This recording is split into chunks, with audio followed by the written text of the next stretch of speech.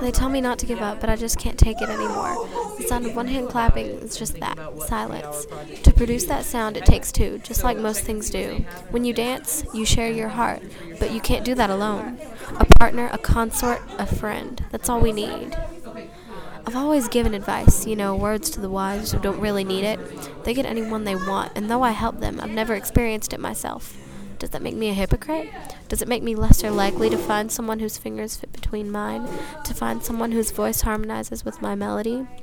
I hear the dissonance and the clashing, but honestly, I've had enough. In the distance, I hear a faint whisper of a tune. I hear it. The harmony. It's so close, but so far away, and I have to find it. I have to listen, not just hear. Is it an A sharp or a B flat? Well, it is all the same, just depending on how I look at it. A suspension made for change.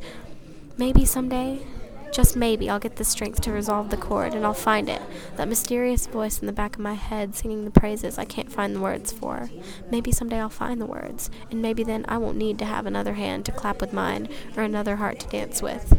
I'll learn to dance to my own music, on my own. But I shouldn't quit unless I have to. I'll hold auditions, and unless that voice steps up to the plate, I'll give up on the melody for life.